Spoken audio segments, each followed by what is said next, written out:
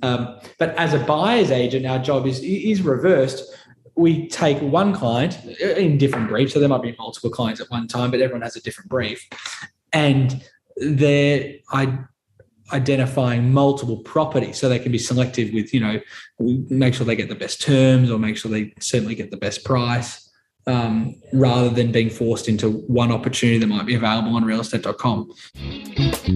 You are listening to the Property Developer Podcast, your home for tips, ideas and inspiration to help take your developing to the next level.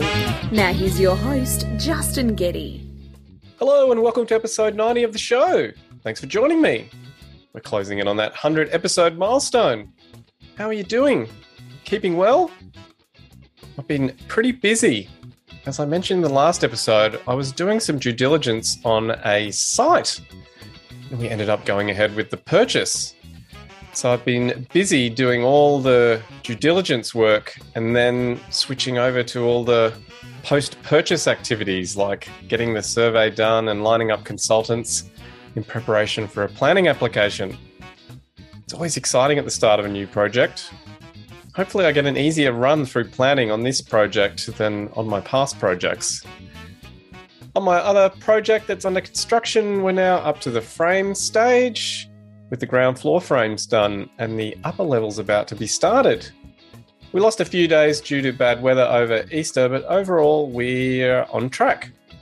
I've posted a short video of how the site is looking on this episode's page, or check it out on the show's Facebook feed if you want to see how it looks.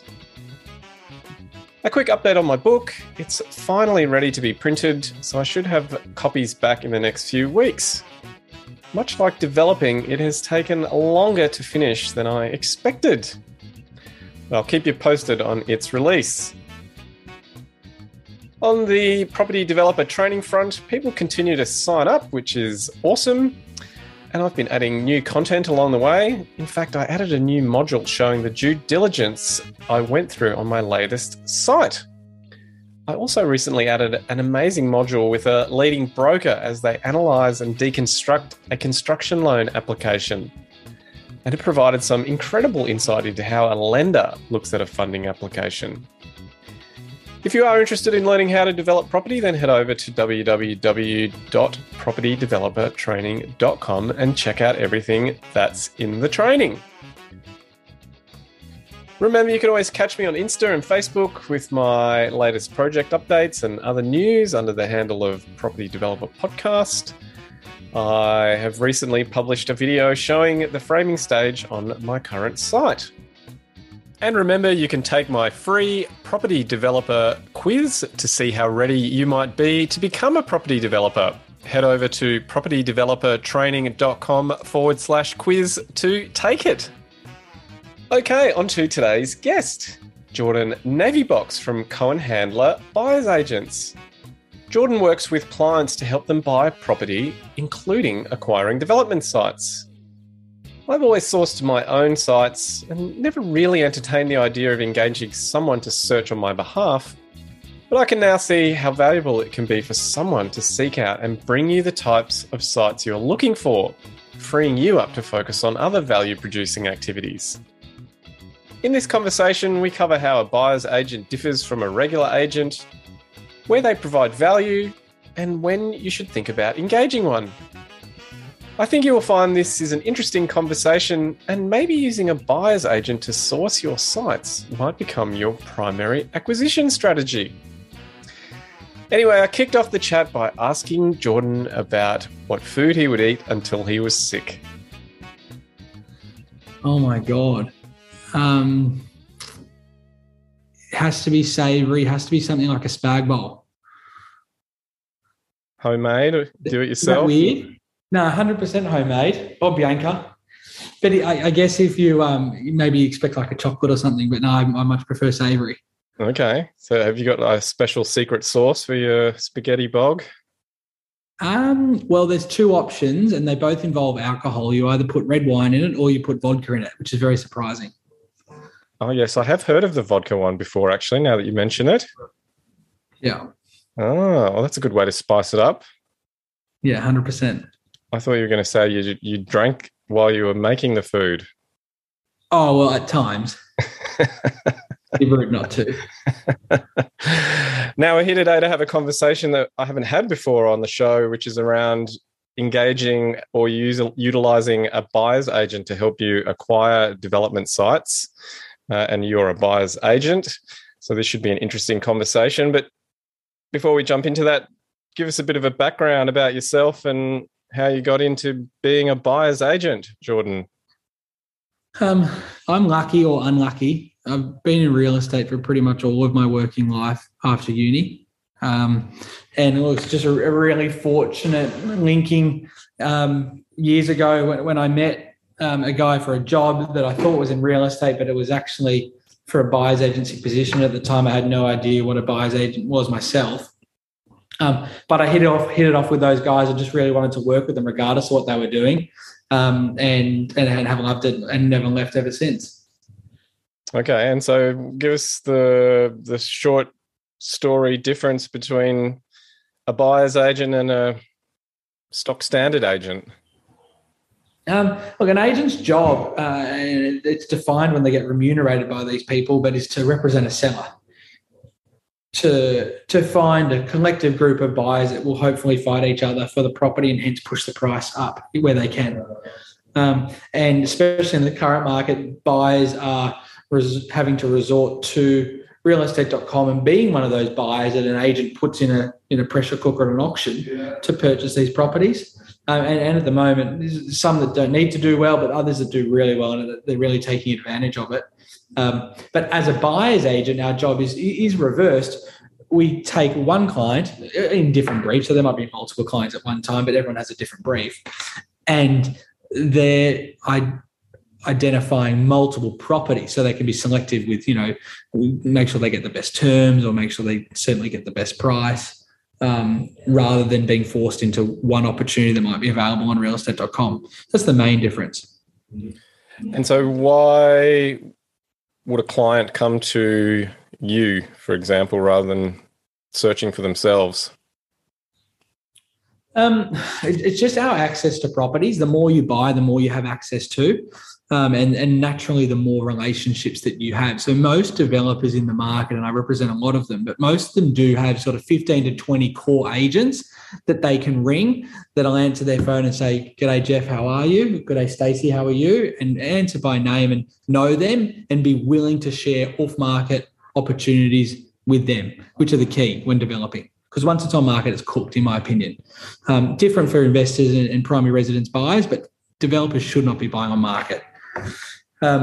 So a developer working for themselves in acquisitions might know those 15 to 20 agents. If they can come and meet myself or one of our buyers agents who would know anywhere between 800 to 1,000 agents on a first name, answer the phone by their name basis. Of course, our database is way larger of real estate agents and people that sell property. But these developers use us for our access to properties that they can't find. And so what's the relationship like between a selling agent and then the buyer's agent representing? It's really funny. There's a common misconception that we should where they're against each other, but it's super, super collaborative. You'd be really surprised. Right now, when it's hard to find a site or hard to find a house if you're in the home space, imagine being a real estate agent trying to list one of these properties against the other 80 real estate agents in that area, to feed your family, because you do it for a living. So the competitive nature of the industry has greatly changed over the last 5 years. So an agent loves being able to ring us and say, "Hey, I've got this site. No one else knows about it. I'm very nervous to tell anyone about it besides you, because if I tell them, who knows where it's going to go."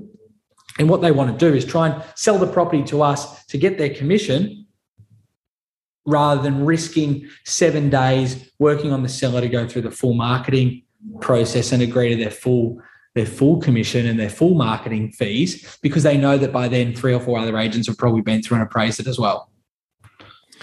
And you just mentioned that once a property hits the market or a development site, potential development site, I think you said it's cooked. What did you mean by that? Cooked just means overpriced beyond any reasonable profit. The reason is most developers that are listening today will be scouring realestate.com 24/7, well, at least 3 times a day. And if they're not, my recommendation without using us, they should be, to ensure that if anything of value hits realestate.com and it's been mispriced, you're the one to quickly jump on it before you end up in a multi-offer by the end of the week that changes the dynamic. But yeah, I think that's just really important. And so what's the benefit to a seller of selling off market? There isn't a benefit, in my opinion.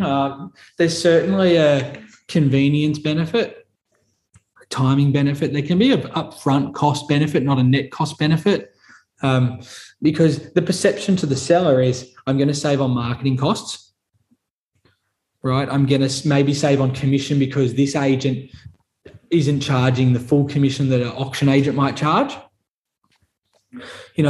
or if they call us directly, which so many of them do, they don't pay any commission at all.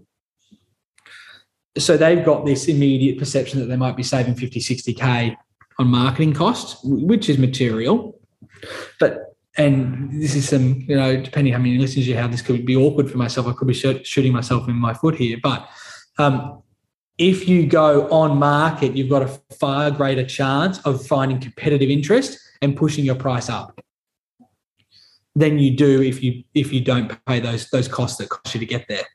So if any of your developers are listening thinking, I've got my site that's finishing, what am I going to do with this stock?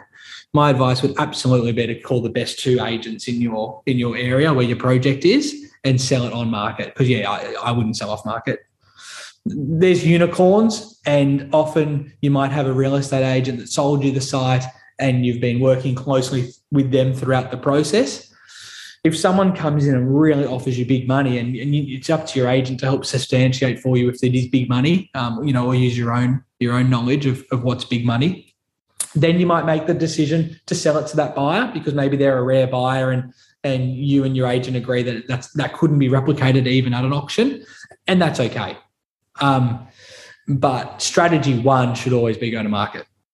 Yeah, I don't think there'll be too many people listening who wouldn't be taking their finished stock to the open market, and would probably be surprised, because obviously a lot of developers want to try and pick up the next site, and selling can help them do that. But there's always another site, but there's only one good crack at a marketing campaign. So did you mention that sellers, people with land, contact you directly? Yeah, they do. do. How do they find out about you? We have a reasonable presence in the market, not through social media or anything like that. Our social media could get a lot better than it is, but we're very happy with where it is. But you look at someone like Gray has 120,000 followers. I think we've got about 10,000. But more exposure to the market. Fortunately, we're buying so many properties on a weekly basis that sellers become aware of who we are and what we're doing. And with those agent relationships that I mentioned earlier, if some of these sellers, and a lot of them are out looking at other homes to buy, a big market for developers is downsizers, empty nesters. Clients that might have a property that might be worth $1.5 million. They've got no debt on that property, but they have zero cash flow. And so they want to sell that property at 1.5 million, buy an apartment closer to the city for 800,000 and have 700 left over for cash retirement. It's a large majority of sellers selling development sites are in that category. So, if they're out looking at apartments and they can't find an apartment, an agent might say to them, have you contacted a buyer's agent? Because they could help you find this apartment. They come to learn what a buyer's agent is. They go, shit, I should be selling my block through these guys. And where I use that terminology but don't like that terminology, we should be selling through these guys. No one sells through us. We don't sell properties for people. However, if people call us and say, I've got a property to sell and this is the address and I've got a client ready to buy a property like that, then of course the transaction could continue from there. But I represent the buyer, not the seller. And so in terms of a property developer, looking to acquire a site, why would they come to you? And then what do you ask from them in terms of a brief? What's the sort of normal process, or what's a classic kind of brief that you would get? Yeah, look, we're not naive that most developers are open to various opportunities, because at the end of the day, it is to turn a profit. But a lot of our developers are specialised in the style of development that they're targeting, or currently completing or upgrading to. They might have been a splitter client, and now they've got enough. They're really keen to get into the townhouse market, so they want townhouse sites. Some clients progress from prestige housing into prestige unit developing. So each client does have a preference, whilst always any of my clients will take a splitter, no matter what their wealth profile is. But most clients come to us and say, hey, I'm looking to build townhouses within a 12-kilometre radius. I want the finished product to be worth 700 to 900,000. So that could then incorporate these 12 suburbs. Great. And that's a pretty reasonable brief that we would receive. Also, you might have a prestige house developer, looking for a house in New Farm, house in Clayfield, house in Ashgrove, where they buy the block of land, build one single house, or sometimes two at a maximum, and we'll sell those into the prestige in sales market. Again, their geographical brief will be reasonably spread: Bulimba, Hawthorn, Paddington, New Farm, etc. But the land size requirements and profiles, being a good street, etc., all remain fairly similar. And so then, what do you do then? How do you go off finding them if they're off market? What, you're ringing agents saying, you got anything coming up in these particular pockets, or how does it work? Yeah, it's definitely our job to ensure that if anything's going to come to market, we know about it before it does. So that daily communication with those hundreds of agents is so important. And I'm lucky that we've got a team here to help assist with that. I certainly couldn't do that all myself. But those agent relationships are also fantastic. It might not necessarily be a property that's already about to come to market, but it's great when the agents have my clients' briefs just top of mind every time they talk to a seller. So that, if an agent's going to come up against another agent on a property, instead of waiting for that seller to ring and say, congratulations, you've got the business if you put your commission at this rate, they're on the front foot saying, I don't just want to list your property. I could sell it this afternoon. I've got to buy. Can they come and have a look at the site at 4 p.m? And that's a really valuable tool for an agent to have up their sleeve. And again, while we're communicating with them daily so that we get that first call from them. But then for some of the more intricate clients, and we have many intricate clients, we have to be on the front foot looking for sites that work. I know some of your listeners probably have databases of how many splitters there are in Brisbane and which ones have sold recently, which ones are rented out, et cetera, et cetera. And that's not a bad tactic for finding splitters. But in terms of that prospecting, like a developer would, like a sales agent would, it's so vital for our development sites, and not just approaching them cold, which so many people do. We go to that next level of finding a mutual relationship with that person. And there's a myriad of ways that we can do that, so that when we go to them, we're going with a warm introduction. You mean the landowner? The landowner, yeah. Okay. Yeah. Whether it's via LinkedIn, whether it's via Facebook, as long as we've got authority to contact them, which we can usually gain, it's not like we're sort of creeping on them with the Facebook stalking or anything. But it's really good to see if you do have a mutual contact with them that could put you in contact, because that's a lot better than a cold call or a door knock. Yeah, and then what happens when you initiate that contact? How does that go? We're very fortunate that we've got a track record of properties that we've bought off people like them recently. We're very fortunate that we're experienced in how to deal with someone and how their emotions change throughout a transaction, because it's very cold at the start. Then they get freaked out when we start belting them on price, and then obviously when they sell it, they're happy. But yeah, that's an interesting process. So Tell us a But bit more. I'm very lucky, and that goes back to your earlier question, difference between a sales agent versus a buyer's agent. I'm so glad I'm a buyer's agent because, the sellers can be really temperamental. Yeah. And I'm very fortunate that most of the time I still do have an agent colleague working on this other side, because it's great for me to say to them, hey, I think your site's worth 2.6 million, but they've got no context around that, right? If there's another agent involved, then maybe they're not charging full commission because it's a quick off-market deal through one of my buyers, but at least they've got someone independent that can help guide them through that transaction. But the agent at that point is often biased because they've got, they want to close it quickly before someone else finds out about it. Yeah, I was just about to ask you about price and how you approach that with owners. Yeah, it's a good question. It's hard to define. Look, everyone's seen deals. People listening have bought good deals. People listening have definitely got friends that have bought good deals and wish they bought them themselves. And of course, I could sit here all day rattling off examples like a splitter we bought in Banyo for $750, already on two titles, and 3 months later we sold both blocks for $670. Those deals do exist, and the seller is never bullied into that scenario. We're not in a really saturated market where you can find a property starts at $1 million and sells for $400,000, because literally even at $500,000 no one would buy it.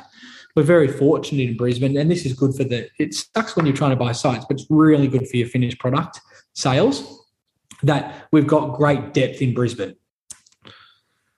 If someone needs to fire sell a property because they're going through financial stress or whatnot, there's still a really good depth of buyers that even if they need to make a quick decision, it's very rare that they're going to sell it for less than 10% from market value. There's something that's a maximum that you would sell a property from if you knew 100% what the value of your home is.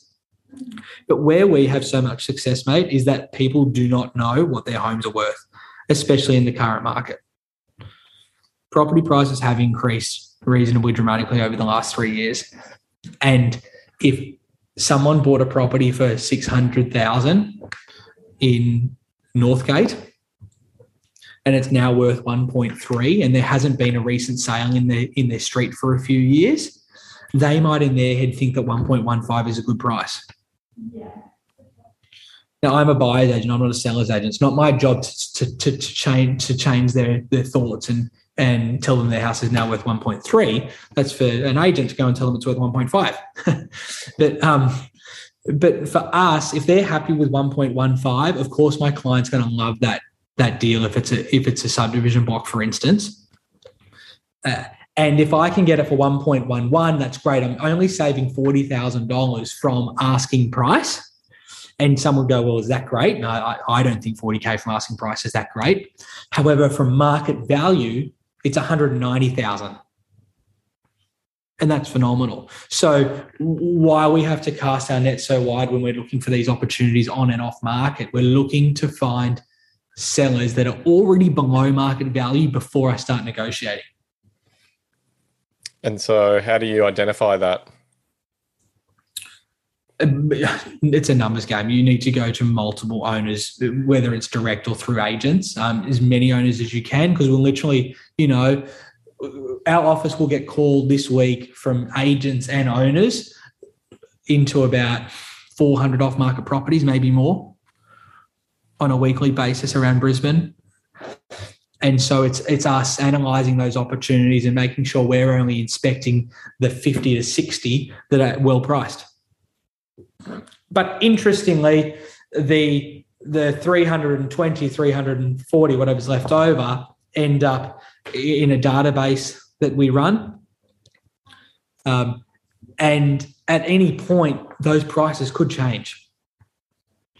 And we get called and there's a price change, or we're keeping in touch with the agent that was trying to sell it to us, or we keep in touch with the owner that's trying to sell it to us to see, okay, it was 1.2 back in February.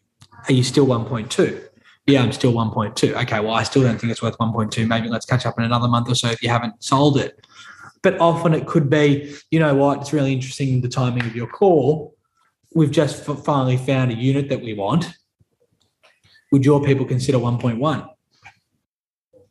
And at 1.1, maybe now there's at least a discussion where we might offer them $1.02 million. Whereas you offer $1.02 million and they want a 1.2, they shut the door on you. So it's just consistent communication. And so then how do you get paid? Our buyers retain us. So as I mentioned earlier in the chat, we only work with one buyer in each brief at one time. While the firm might work with 50 to 70 buyers at any one time, they all have different briefs. So one might want a house in Tenerife for X million. Then there might be 10 developers. One wants a splitter block, but they want a splitter block in the Bayside. One wants a splitter block in Clayfield. Someone wants a prestige site in Hamilton Hill to build a prestige home selling for 8 to 10 million. Someone might want a unit site in New Farm. One might want a commercial building in the CBD, etc. So naturally, we can still take on with the buyers agents that we've got in the team multiple clients, but no two clients have the same brief. So they pay an engagement fee to lock in one of those spots. And then do you get paid on a percentage basis or is it a fixed fee basis? Yeah, we get paid on a percentage basis, ranging somewhere between 2.5% to 3% plus GST, very similar to a real estate agent in the area. Some clients adopt a fixed fee strategy, which is totally fine, and the numbers are still relatively similar at the end. But the clients that adopt a fixed fee structure are really fixed on what they want to spend. Like I want to spend 1.8 to 2 million, so fees, I'm happy in this range, blah, blah, blah. But most of my developers might have a splitter client might say, I'll buy a splitter for 600,000 in Strathpine, but I'd also pick one up for 1.4 in Kedron. So they're going to have that spread. And therefore, that's where the percentage works really well for our developers, because if I find them that Strathpine one for 600, they don't want to be stuck paying a 1.2, 1.3 million equivalent fee. And Jordan, tell me, are all buyers agents created equal? It's an interesting question. No, I don't believe so. I know a lot of good buyers agents that have some great networks and ability to generate new clients, which is great. It's obviously a lot easier in the current market when there are so many buyers in the market and having trouble. But what separates a good buyer's agent from a great buyer's agent from a good buyer's agent is just their access to properties, how many staff they've got hunting these opportunities, and what good relationships they hold with the agents to identify these opportunities first. That's really important, not just to know an agent and not just to have your number saved in their phone, but to have that weekly correspondence. Some clients I might speak to every week for 12 months and not buy a property off them. Right? And then on week 54, you find the banger that you've been looking for. And what's the key to that good relationship with, from an agent's perspective? Is it bringing quality buyers through that will act quickly when they have opportunities? Yeah, spot on. We're really lucky with the clients that we have, and our ability as buyers agents to transact for our clients. It's great to find a property but then being able to close it is another thing. You want to try and close it at a really cheap price, but also without waiting to get put into a multi-offer scenario. Because that's shit. All the developers listening right now have been laughing, saying, "Yeah, I hate multi-offer." Right? It sucks. But so it's just walking that fine line.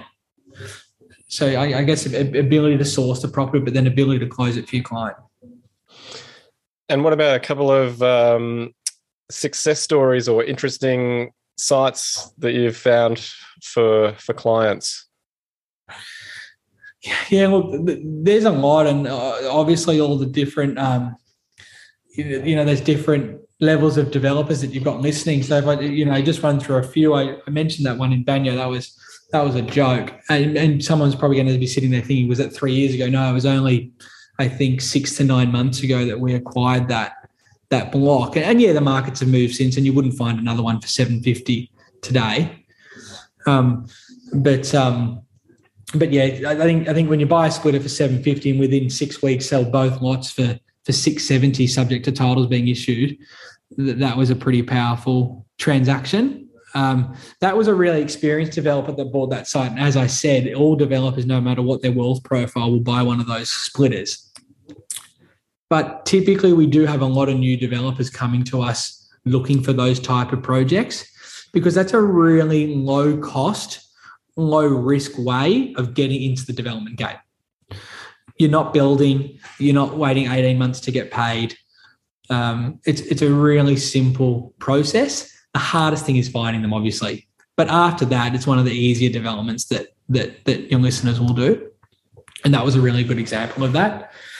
A house, a prestige house, something like Scorpia, was a really good acquisition for Greyer. We paid $2.8 million for 600 square metres in Hamilton Hill with full reviews. That's a house that's obviously build cost has increased since the acquisition. Again, you'll have listeners laughing, but like if we put that current build cost, not what the FISO build cost was, it's somewhere between $3.5 to $4 million. I don't want to, give the gab away, but fortunately the land has increased as well. But, that's a property that's getting offers around $10 million. So I think, something like that's a really powerful acquisition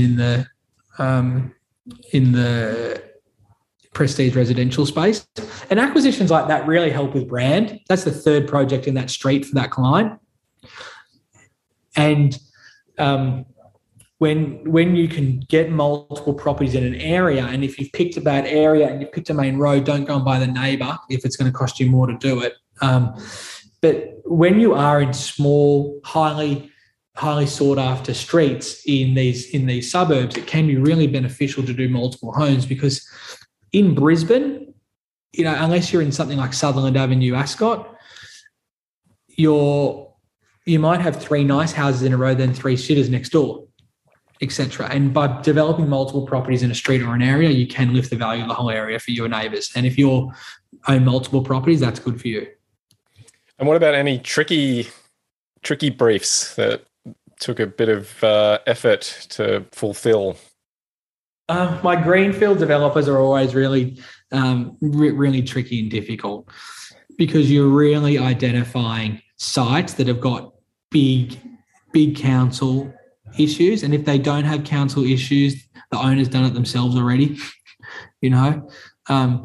The greenfield space is all about dealing with trees, dealing with koalas, dealing with creeks. And they are the trickier developments that do take, a lot of time and effort. It makes the Brisbane City Council resi stuff look pretty simple. Well, being based in Melbourne, sort of dealing with any council in Melbourne is tricky. So I know it gets more complicated when you start getting into greenfield stuff as well. So yeah, it's never really easy going through planning. No, I guess it's a shit fight for anyone right now, even if the project is simple. But especially for those greenfield guys, it's tough. And so, Jordan, if someone's wanting to engage a buyer's agent, well, firstly, when would they? And how would they go about finding the right one? When would they's are really interesting. I think for developers that have used a buyer's agent in the past, they'll ring that buyer's agent the second they're ready for acquisition 2 or 25, depending where they are in their cycle. So I would say that, but I think the proof's got to be in the pudding, right? You've got to put on a really good show for that client for them to pick up the phone and do that again. And fortunately we do. But clients that have used a buyer's agent before, I won't say a buyer's agent, we're not all the same, but have used Cohen Handler before, will pick up the phone a month or 2 before they come into the money for property number 2. But clients that haven't used a buyer's agent before, I think it's always a good idea to be in the market yourself first. Know what it's like, get an understanding of it. If you can find a really good deal by yourself, I totally agree, not a lot of point paying us for the pleasure as well. So I think it's really good and important to go and do, 1 to 3 months to see what you can find. And if you have a knack for acquisitions and you're really good and you build really good relationships in the area you want to buy, you can do it. Right. But no one's got the extent of relationships that we've got. So it's far more opportunities will come to you. But it sometimes does take buyers being in the market themselves for a little bit to realise. Well, it's time consuming, really. Yeah, it is. Trawling through all the listings, contacting agents, all that stuff takes time. Exactly, and it's the follow up as well. Like a lot of developers have a good day. You know, they're feeling good about acquisitions, and they get to call 20 agents, and they do it right. And they ask and they say, "Yeah, put me down, email me if you've got anything." But that's where it finishes. And when an agent speaks to 20 buyers a day looking for a good site, and getting the email from all of them in 3 weeks when they finally get one, it's about being that first phone call, not being at the back of the book from 3 weeks ago. Yes, it's funny how quickly agents forget about you. 100%. All right, Jordan. Well, what's the best piece of advice that you'd say you've ever been given?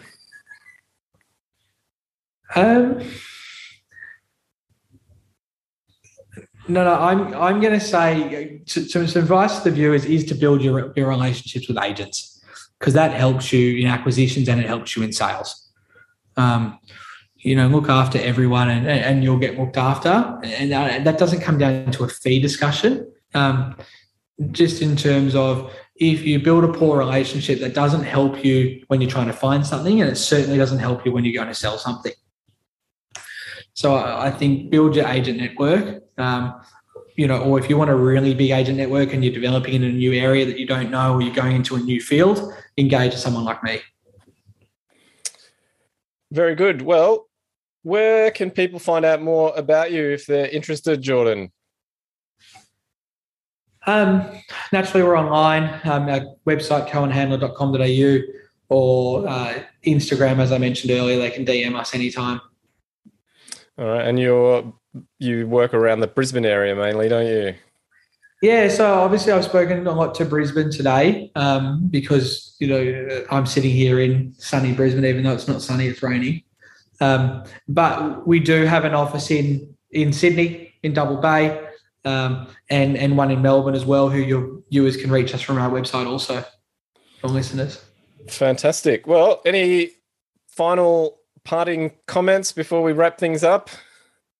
No, not at all. It's been great to be on. Thank you. No, thanks for coming on. It's been good to talk to a buyer's agent. Like I said, we haven't actually had this conversation before about using a buyer's agent. I'm sure most people just acquire their sites through realestate.com or other listings and essentially just on the open market. So it's interesting to hear how you can try and secure some of those off-market sites using the skills of a good buyer's agent to maybe get that little bit of extra margin on a project. Yeah, 100%. Really important. All right. Well, Jordan, thanks for being on the Property Developer Podcast. Good to talk to you, and we'll speak to you soon. Thanks for having me. Appreciate it. See you later. Bye.